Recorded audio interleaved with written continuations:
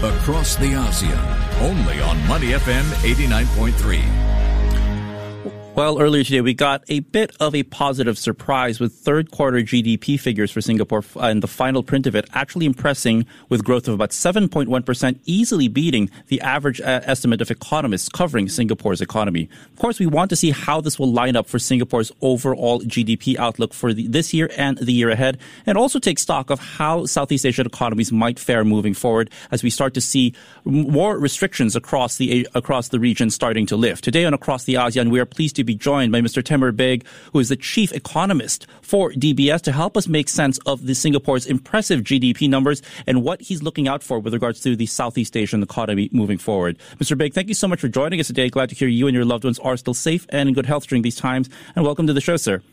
Thank you so much. It's a pleasure. All right, Mr. Baig. So, this was a very pleasant surprise, as I mentioned, 7.1% growth year on year for third quarter GDP. And I might assume that it beat most expectations of analysts. Perhaps this is surprising to the upside, but we'll take this number, though. I do want to know, since DBS did say that their outlook for growth for the full year is at 6.7%, how does this line up with your outlook, with your forecast? Does this basically set us on track or perhaps even give us a shot at exceeding the forecast that you guys released just a couple of weeks ago?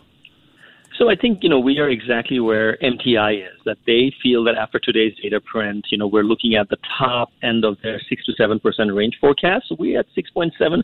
We're not going to be compelled to change the forecast around that. But yeah, close to 7% growth for 2021 looks good, which sets the ground for maybe 3.5% next year, both of which are substantially above trend for Singapore, given its performance over the last decade or so.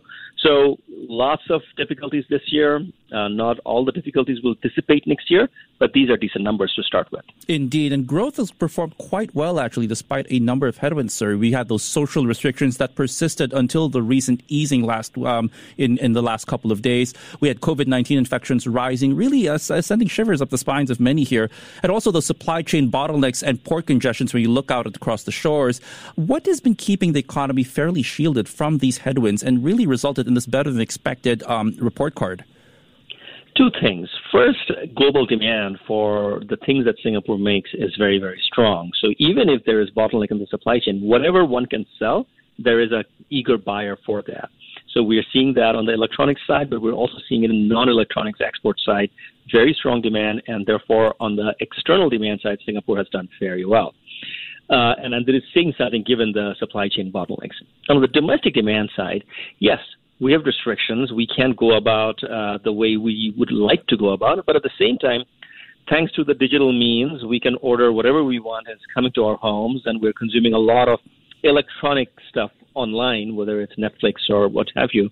So as a result, consumption is not that weak. The same sort of restrictions 10, 15 years ago would have had a far more debilitating impact on the economy.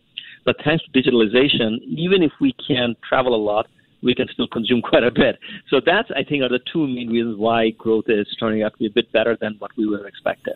I'm glad you brought up the consumption numbers and the fact that you've seen signs that it's more resilient than we actually give it credit for. But we also do note that October inflation actually continued to surprise on the upside. It's been a while since we've seen consumer prices here breach 3%, also beating market expectations. Now, consumer sentiment might have been fairly resilient in the third quarter, but if inflation persists, do you think that this could cause concern for consumer sentiment and confidence here?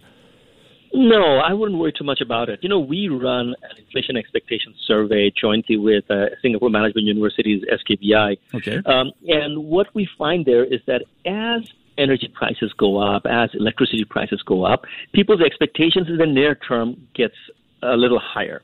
But the medium-term inflation expectation for Singaporeans remains very well anchored. I don't think MAS has anything to worry about as far as people's long-term attitude toward price stability. In the near term, if you see your utility bills going up sharply, when you go to the gas station to take petroleum for your car, if that is 10, 20, 30% more expensive, of course, that has an impact on your sense of well-being, on your sentiment. But to us, these are near-term supply-side issues, whether it is chip shortage or fuel price surge. these will be taken care of by supply-side response in the 3 to 9 month horizon. So if I were the MS, I would be keeping an eye on this elevated inflation rates, but I would not worry too much about it. We're still meeting to Tamer Beg, who's the chief economist for DBS here on Across the ASEAN. I want to shift our focus now, sir, to the region. And probably one of the most frustrating jobs in 2021 might be an economist who covers Southeast Asia. We started out the year with these strong expectations, and then almost every quarter, people had to shrug their shoulders and suddenly whittle down their expectations because of the COVID-19 lockdowns. But there is more hope renewed once again as we head to the next year. Based on your expectations, is the worst indeed all over? And who could stand to benefit the most from a continuous reopening as long as we don't see a resurgence, at least, of COVID-19 infections, knock on wood? Right. I mean, Delta really did a number on us this year, didn't it? So we thought that as vaccinations began to get rolled out, there would be gradual reopening, and that did not happen at all for the Philippines and Malaysia and Thailand in the region, and they all suffered tremendously through repeated bouts of virus resurgence. When you look at the vaccination numbers, finally the region is beginning to catch up. They're still not at Singapore levels, but they're getting in the 30, 40, 50% of the population range. We now have antiviral treatment coming on the pipeline, which will also be available to these countries. So I think we can be fairly optimistic that 2022 would be a substantially better year for the ASEAN region than 2021 on the back of A, supply chain-related disruptions easing, and B, domestic reopening, both toward tourism as well as internal tourism. We're seeing good news, as you read just a little while ago, the land border link between Singapore and Malaysia. We're beginning to see vaccinated travel lanes coming up. So this will help the region substantially. 2022 has got to be a better year than 2021 for ASEAN. And just very quickly, sir, the easing of those restrictions of the land border with Malaysia, I mean, we see a lot of key economic flows between these two countries dependent on that particular border. How big of a deal is this actually for Singapore's economy, and how big of a difference could this actually make once these borders, when this land border eases? It's just not a question of economic ties, which is very important, but it's also about, people. There's so many people in the food and beverage industry who have been separated from their loved ones in the past year or so because of border restrictions. So this would add another layer of normalcy, emotional normalcy on top of economic normalcy that I think would be a win-win for both nations. The two nations are extremely tightly related, and this sort of separation has never really happened in the past. So I think that as supply chains get restored, as the movement between the two peoples along the border, especially the migrant workers, improve, it's going to be a good thing, not just from emotional well-being that I just sort of stressed upon, but normalcy of supply chains, normalcy of goods delivery would improve, and it'll be a very positive development. Tamer Beg, chief economist for DBS, thank you so much for joining us today on Across the ASEAN to help us recap Singapore's recent third quarter scorecard. As always, sir, I wish you and your loved ones continued health and safety during these times.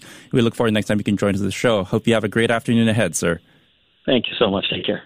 Before acting on the information on Money FM, please consider if it's suitable for your own investment objectives, financial situation, and risk tolerance. To listen to more great interviews, download our podcasts at moneyfm893.sg or download our audio app. That's AWEDIO. Available on Google Play or the App Store.